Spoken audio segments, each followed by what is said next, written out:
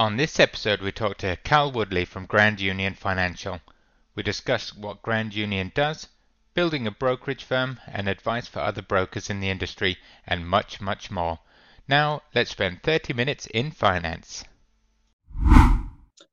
Hi, I'm Cal Woodley. I'm the company director and firm principal of Grand Union Financial. Perfect. And thanks for coming on, Cal. Really appreciate your time this morning.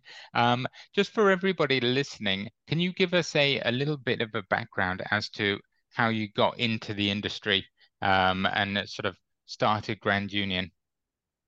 It's a bit of a strange one, actually, because I'm probably one of those professionals that decided to change tack mid-career. I was actually in manufacturing, automotive manufacturing, Wow. in engineering, and I got into that as soon as I graduated. And I was lucky to join a company that actually took me all over the world. So I lived in Italy for about 5 years. I lived in Japan.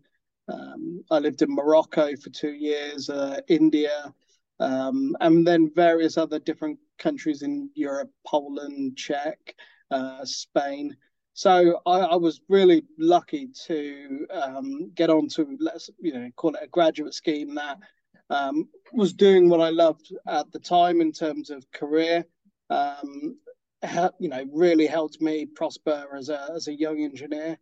But I was lucky that it took me all over the world, and I learned a lot of experience, met different cultures, got to integrate with different cultural teams, and yeah, got to see the world whilst I was at it. So it was, yeah, it was heaven. It was brilliant. It was probably what any young graduate would want. It was a dream job. And then, unfortunately, I was in Italy at the time, and it was 2008. And it was, of course, the financial crisis that a lot of us still remember today. And my whole world came crashing down. All my international projects were grinded to a halt. And in Italy, they were doing things called, they call it cassetti integrazioni, where it's essentially like their version of a layoff. But for me, I was just twiddling my thumbs every day. And I thought, well, do you know what? I've had a good stint. I think this is the best time for me to leave. So I returned back to the UK. I got another engineering job in the automotive. Things weren't really picking up. And I actually became a father as soon as I came back to the UK. I found an amazing partner. And I then decided, do you know what? Sitting in the wind tunnels or doing diagnostics Saturday, Sunday, 10:30 p.m. to 11:30 p.m.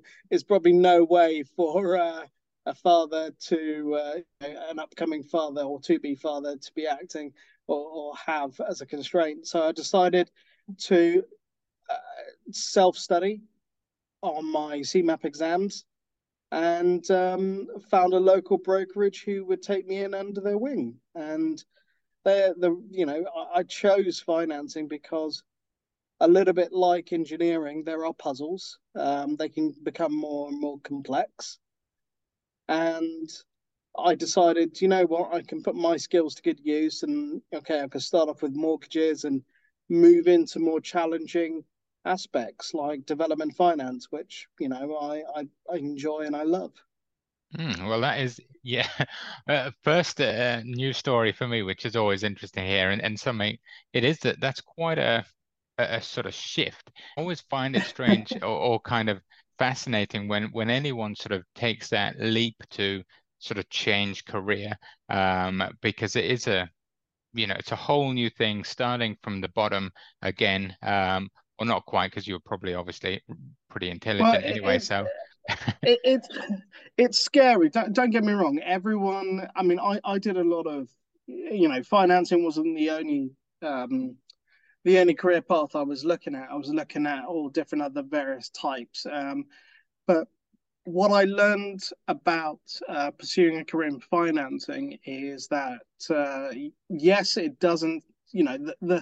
The majority of brokerages out there, you do go self-employed. So that itself was a huge mental leap, if you like. Yeah. That was really hard to sort of get around, especially when, I've been on the payroll for X amount of years and traveling the world. It was harsh to, it wasn't harsh, it was hard to give up that type of lifeline, if you like. Yeah, the security Um, of it all.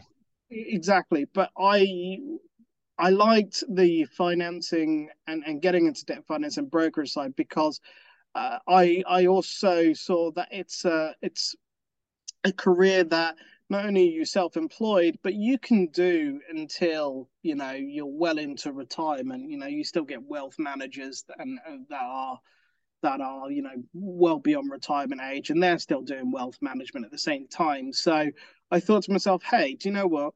I could be self-employed. Um, I could be flexible around being a father.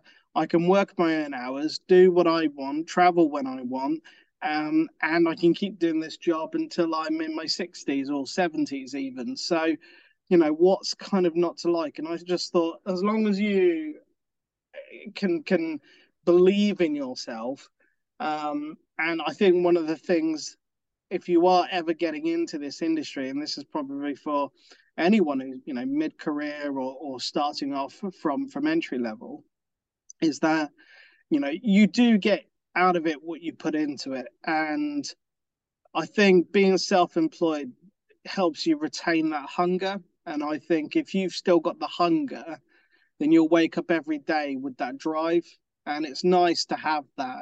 There's the right level of, if you don't earn, then you don't put food on the table. And that drove me, that thought of not being able to put food on the table or being able to pay for my mortgage really got me up in a positive way. I relished the challenge. I didn't, I wasn't thinking, oh my goodness, doom and gloom. I took it, I took it as a positive challenge, and I said, right, that's it. I've got to trust my instincts. I've got to believe in myself. I've got to learn from others as well. That's really, really important. When you come into this industry, don't just think, right, that's it, it's all on you. Feel free to, I shadowed my principal at the time. I learned a lot from him. And then I decided to, when the timing was right, I decided to say, right, do you know what? I think I know enough to know enough now. And I wanted to go off and start my own brokerage. And I got my direct FCA license. And here I am starting Grand Union Financial in 2 years in the making. And we are going strong. Yeah, it's an interesting one. What made you sort of want to go down the route of the regulated side as opposed, was that what you were doing at your previous place? I was with a brokerage that was under the AR of the open work model, Okay, and yeah. if anyone knows open work or doesn't, they're sort of like direct competitors. I would say SJP, St James's Place, and the training that they offered was top notch. It was first class training. I have to admit, and how they were able to help and structure my learning was absolutely brilliant. So I do think if you're starting off in this world, try and seek big networks who offer great academy training and routes and what have you, because you do need to learn from the best in terms of what's out there to harness the skills and maintain and upkeep that discipline. Yeah. Yeah. The brokerage I was working for, we were regulated. We did mortgages, buy-to-let HMOs, but then that's kind of where it stopped. And I approached the principal and I said, "Do you know what? I've done a couple of mortgages, I've done protection, and I've done buy to lets." And I thought, "Do you know what? I really want to get stuck into some of the complex other mechanisms." And I said, "I want to learn about commercial financing. I want to do development, I want to do bridging, I want to do all sorts." But unfortunately, they couldn't, of course, because they're PI, and what they were able to do was sort of governed by open work. So I decided we struck a deal with open work, and I said, "Look, I'll work with as an AR for someone else, another commercial brokerage, and I'll learn the ropes, and all my work will get signed off by the principal," which it did. And I actually decided, you know what, there's a whole new world out there in terms of commercial financing, not just the regulated side, but this is also quite exciting. And I, I don't, I don't want to sound big headed or anything, but I slowly started to realize, well, I'm going to outgrow this place pretty soon. So it was only going to be a matter of time. And then 2020 came along. We were all sat at home doing nothing. My work completely dried up. And I thought, right, well, this is the best time to go and apply for my FCA license. Yeah, So, a so couple of months I did of nothing. exactly. So yeah, well, their pipe, my application got approved within 3 months. Because Wow. I thought, well, people are sitting at home doing nothing and they haven't got, they're not out and about. So I had a couple of phone calls from the FCA, managed to send through all the right documentation, all the casework, and hey presto, got my license. And then I realized, oh damn, I've just started a brokerage in 2020, probably the worst time to start a brokerage. I was like, I'm going, but then it was actually quite handy because then I flipped straight away to my first case that I completed in 2020 was a C-bills loan and an RLS loan. So I really, Yeah, I perfect got to timing. yeah, well, I got to grips with that pretty quickly, and then I started recruiting. Yeah, so in terms of so it's just you. How long did it take then for you to get your first member of staff, or how have you actually structured your business? Is it based on are they members of staff, or are they ARs, or how have you sort of done that? And how many have you got at the moment? So as of April 2023, we are 13 advisors, Wow, 13 brokers. So that we started in March 2020. So just over 2 years, we're 13 advisors up. that's pretty And impressive. I've not put out posts. I've not put out recruitment posts. I've had some discussions with some recruiters, and some of those recruiters have brought me some people looking for elsewhere, but none of them have actually come off. How I've generally recruited is I've actually seen, well, 2020 was an interesting year. The amount of regulated or financial brokers that fell out of the market, i.e., they got released from their employment, was astounding. And I made contact with quite a lot of them, and only some of them came back to me. And I said to them, look, we can't just, I'm a broker just like you. We can't be one trick ponies. We can't just be doing mortgages and protection and what have you. I mean, don't get me wrong, there are some people who make a great living off just doing that, and kudos to them. But I truly believe the role of a financial broker, financial advisor, is to master more than just mortgages and buy to lets. I think the world in terms of property is moving in different directions where bridging and development is becoming more and more apparent now. So why not start learning those skills? And I said to them, look, if you stick with me, I'll teach you how to learn all of these different aspects, all of these different areas of brokerage. I'll even tell you to do business finance, asset finance. I will give you the jack of all trades. I'll give you all the tools in the toolbox. And that will give you the ability to diversify your pipeline. It will give you the ability to pick and choose what cases you want to do and how you want to approach them, because a mortgage advisor will approach it purely from bricks and mortar.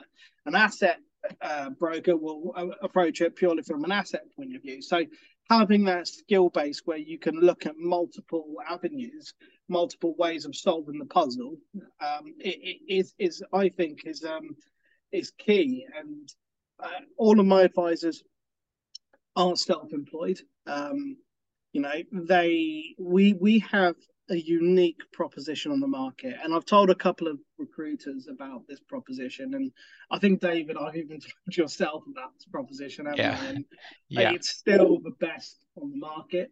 I think it's fantastic. I don't want to kick and scream about it and post it all over LinkedIn or Facebook. That's not my style. Those who want to inquire, feel free to call me and I'll tell you all about it and what we do. But I think it's fair. It comes from a place where I was, struggling and, giving away quite a lot of your commission, even when you're struggling, it can cut you deep. So this proposition is there to treat all my advisors fairly. They're all treated the exact same.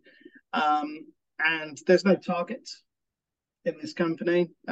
We work with each other. We're all one team. We're all self-employed. None of us are ARs. They're all directly grand unions, and we're just a great team. Just a great laugh. And if someone's struggling, then you've got 12 other advisors that are going to try and crack it for you.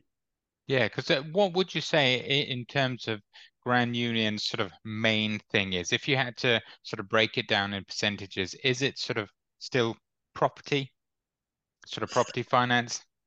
I would say predominantly it's still property finance, and that's only because the advisors I've got are CMAP advisors that I've taken, molded, and shown them how to use asset financing or business loans. So we are, I would say, percentage wise, we're probably more leaning towards the property financing, but we're starting to change that now. I'm starting to see a couple of advisors, doing some invoice financing facilities with an asset finance case, and then a development coming in later on. So it's working. People are diversifying their revenue stream, which is fantastic to see.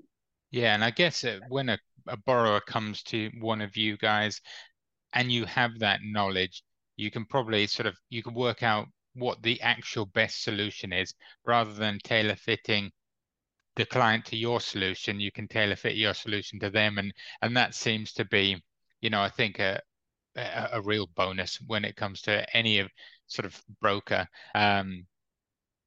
With the sort of business itself, what are your sort of end goals with it? Where do you see it sort of going? Do you want to just keep on adding, or is there a sort of goal that you've got in mind that you're working towards? Um, there is we've got a 5 year plan, and I want to get the advisor numbers up to from 13 to about 30 over the span of 5 years. And I may say that that's quite conservative thinking. People may think, you know what, you can do that quite easily, but it's not as easy as you think, because the type of advisors that I want to help must be an advisor that can walk into a room and say, I'm a finance broker and I can solve your problem with any number of tools that I've got. And for those who are, let's say, seasoned mortgage brokers, it's quite hard for them to snap out of trying to solve everything with a mortgage, or trying to take on inquiries that don't involve a mortgage. They sort of, if you shy away from that, someone wants to buy a haulage truck, for example, then there's numerous lenders out there. But if you shy away from something like that inquiry, then it's like, well, we're not that type of brokerage for you. You're not utilizing what we can offer. Um, where I want to take this, I do want to grow the brokerage to a certain size, 30 odd advisors. The line of the line of management is flat. It's the advisors and just me, and that's it. There's no Yeah. bureaucracy. It's just me. I'm an advisor too. I've got my day-to-day cases. I love to get stuck in and help my own clients. So I don't just sit there as a lot of principals do and just do nothing and what watch the pound signs rolling in. I actually have my own clients. I get stuck in. I go to shows. I go to exhibitions. I do my research on lenders, and I try and stay as cutting edge as I can, and I try and learn as much as possible, because I still feel that, as well as being a principal, I'm still not the 100% best advisor that I want to be. And I want to keep pursuing that, and I still want to be the best. There's a lot to do. There's a long way to go, and there's a lot of people that I can still learn from, and I can pass all that knowledge on down to my team. Yes, it is. I guess with everything, there's all new lenders coming in, new products being made, so it's a continuous sort of learning thing. And from your own sort of deals, what is your sort of favorite deal to get done in terms of obviously looking at it from a couple of angles here? One in terms of the ones maybe with the sort of better return, and then the ones that get done quickly. And we'll come on to sort of speed in a second on some other things. But have you got any type of business that you really like when someone comes in sort of and you go, okay, this is going to be nice and easy, that you sort of specialize in? Right. So I would say I'm a specialist development finance broker. I love development financing, whether it be refurb or ground up. And I go the extra mile where I actually build the appraisal for my clients. It's a service that I've started to offer some of the seasoned developers. And I love that. I enjoy building the business case. It's no different from when I used to work in manufacturing, where I love building the business case and pulling together the complete report to be able to present it to one, the client, and two, the lenders that will look at it. So development finance is, in terms of puzzles, is you know at debt level is probably the most complex you can get. And I say at debt level because, of course, there are a lot more interesting mechanisms above. But I find it fascinating. I love it. I enjoy it. It can be frustrating because sometimes it's a hit and miss. A lot of inquiries do end up going nowhere. So the completion rates, not as high as say standard mortgages. But I thoroughly enjoy development finance, and I specialize in that. And I think you get a lot of people that go to all these all these online tools that you pop in the GDV or the sales price and what have you, and it calculates, and then it just spits out lenders to go to. And I just think that that's not the true art of brokerage. Before, when a case comes in, and David, I know you've been on the receiving end of this. Before a case comes in, I already know who I'm going to start placing it with. I pick up the phone, I call the underwriters, or I call the contacts. I warm them up to it. I check to see if some of the sticking points can be overcome before the client even wastes time and money. So I Yeah. enjoy that. In terms of the quickest areas to broker, I think asset finance brokers laugh at a lot of us mortgage brokers. They laugh at us because I've done a couple of well, not a couple, I've done quite a lot of asset finance deals, and the speed in which these deals can be brokered is within a day, within 2 days, if you get all the paperwork aligned, and if it's a standard commodity that's known. So, for example, if you're out there and you want to buy a haulage Scania truck, chances are is every asset finance lender that's into the transport industry knows exactly how much that truck is worth, what it is, the spec. They've got it all registered, all the data's there. And you just call them up, say you want to brokerage this, fill out the paperwork, send it over. Someone comes over to inspect it, or maybe they don't need to inspect it in some lenders, and it can be done there and then on the day. And for a mortgage broker, that's like, what? How is that Yeah. even possible? But it is. It happens. It happens.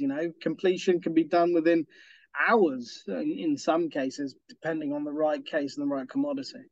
Yes, I hear the same with sort of just normal business loans and that kind of thing. And the returns on some of those is for broker commission is a little bit crazy at times from some of the stories I've been told for how quick it is when you compare it to the amount of It's hours.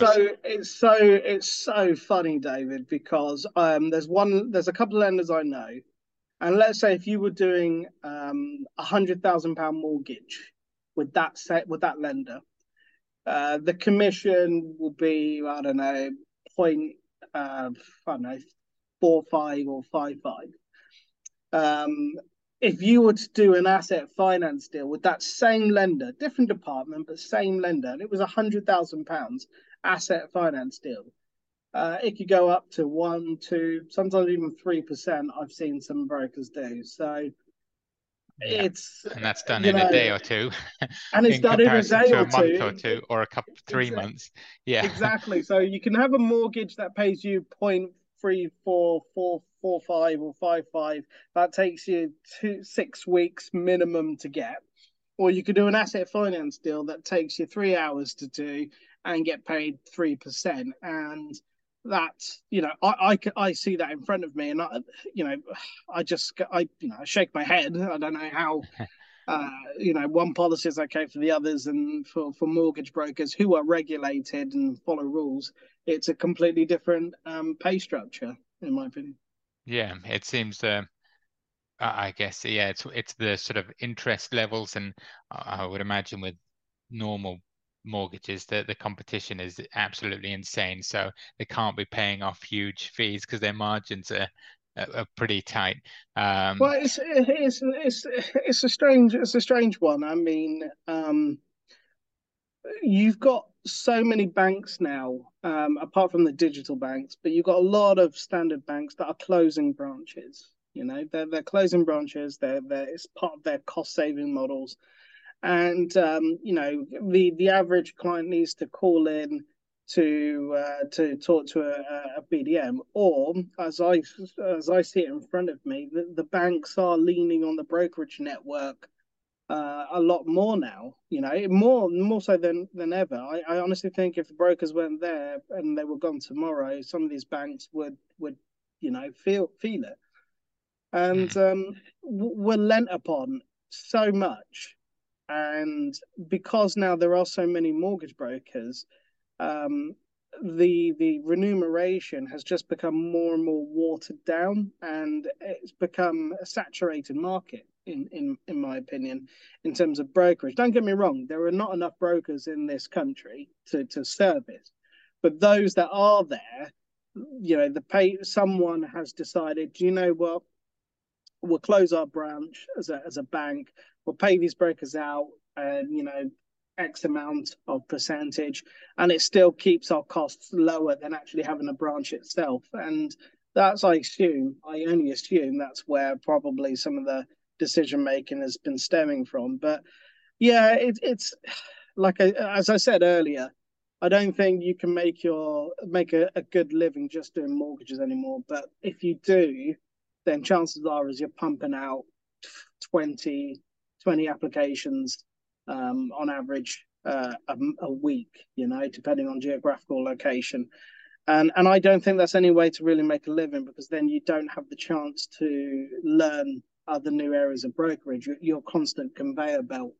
And yeah, it's interesting. Some like it, some don't. yeah, it seems like a tough business. And talking of difficulties and things that are tough is obviously with the current sort of slight wobble in the market and the nervousness is out there. How's that sort of impacted you guys, or has it? No, it's not, and that's the beauty of what we're doing, because 20 again, going back to 2020, we I think our mortgages, or the amount of mortgages we did, was absolutely, I think it was in single digits for that whole year. But the amount of business loans, RLS loan, revolving credit facilities was through the roof. And we were really busy, but we were helping businesses, we were helping individuals, so we were still able to get stuck into it. And we've carried that mentality all the way through to even today, where we try not to get too involved or too stuck in just into mortgages, because then you become a mortgage brokerage and then you become industry dependent. And just like as of April 2023, when you got the Bank of England rates that's just gone up to 4.25, and we've had that huge shock in jump in interest rate and inflation. When you see the mortgage market being hit, watch all the mortgage brokers sort of sit there, twiddle their thumbs, and even some of them go into redundancy. So thankfully, we've not been hit by that, because we're getting stuck into development. We've still got loads of business loans going through. We've got asset finance. I've got one broker who's in the medical industry, and he's just, that regardless of the property market going up or down, people still need to buy MRI machines, for example. So he's stuck into that. So no, and that's again, that's the my belief of diversifying yourself can make you industry proof, and that's why I'm trying to get to. That's what I'm trying to teach other brokers. And thankfully, no one's had to call me in and say, "Hey, Cal, can't do this anymore." Yeah, we've seen less mortgages, but then I've seen a lot more other things coming through. No, yeah, which is I think that's great to hear because we've heard some sort of stories of people that are very much buy to let sort of brokers and they're having a tough time. Just things that the affordability and everything is making things very difficult. I'm conscious of the time, and obviously I know we're probably going to have you on a few times, hopefully, if you want to come back on, that is, to discuss more because I've got tons more questions and there's loads more sort of little bits of the market that'd be good to have a chat about. But is there anything you'd specifically like to sort of cover off before we sort of start wrapping up? I would just look. You mentioned about that buy-to-let brokerage, and they're having a tough time. I do strongly believe one of the key things you have to do as an advisor, as a broker, is invest in yourself. Really, really invest in yourself, and that can mean learning different areas of brokerage. They're in this position because the market's gone down. But for those who are in the property market, no, there is always a cycle. There's always a cycle. We know it's going to happen, unfortunately. But that is, history has taught us that the property market takes dips. So if that is the case, then why not, diversify your own skill set, learn something else completely different, and become, I wouldn't say 100%, bulletproof, recession proof on industries, but at least give yourself a good fighting chance to become resistant to the property dips. Yeah, Um, I do urge any principals out there or any advisors out there to look, if you're happy with doing what you're doing, fine, but complacency in this game is costly. Not now, but it will be when this boat starts to sink. But when the boat starts to sink, it could be either too late or you're sinking with everybody else. So, you know, have a look. If you want to reach out to me, I'm thinking of branching out and in other ways as well on how I can help other advisors in other brokerages to learn different new skill sets. I think it's key. I think it's relevant towards the market today as well, given that property is becoming more and more complex. The buyers are becoming more and more complex. yeah. So I invest in yourself, and I do take it. Invest in yourself, and don't try not to become complacent. No, yeah, That, I that's think that's yeah, it is, and using your sort of boat analogy, I guess that sort of thing is you're just over time as you're increasing your skills, you're building that bucket up, or you're creating a bigger and bigger bucket that you can bail out the water just a little bit quicker than everyone else. well, Um, that's it. You need to be able to stay afloat. You got one bucket that's a mortgage, and if you have multiple buckets, you'll be able to hopefully stay afloat for a lot longer. yeah. I like that analogy. I think I'll use that again in Yeah, the future. it's all yours. But yeah, so where can people find you? And obviously, if they want to get in touch with you directly or one of your ARs, where's the best place to go?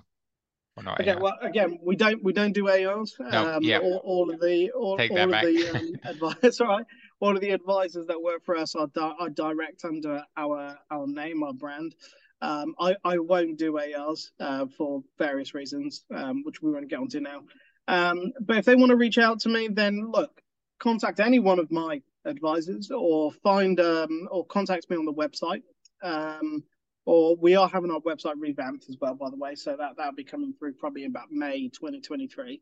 But just reach out to me, and if you want to have a quick phone call, just have a quick phone call. It's not gonna hurt. I'm not one of these principals that will not entertain a conversation if you have no interest in joining us. I don't come from that type of background. I've come from manufacturing engineering. I like helping other people. Even if it's not in my interest. So if you want to reach out, just reach out. No, appreciate that. And thanks ever so much for your time, Carl. Like I said, there is tons of other questions I've got that we'll have to jump to on the next time. Things like sort of how you actually go about getting your business, how you advertise it, what sort of education that you recommend people getting, if any, sort of formal education, all those sort of bits and pieces. But for now, we'll leave it there, as it is only 30 minutes in finance rather than an hour. So thanks ever so much for your time, Cal, and we'll pick it up next time. No worries, David. Thanks for having me on, man.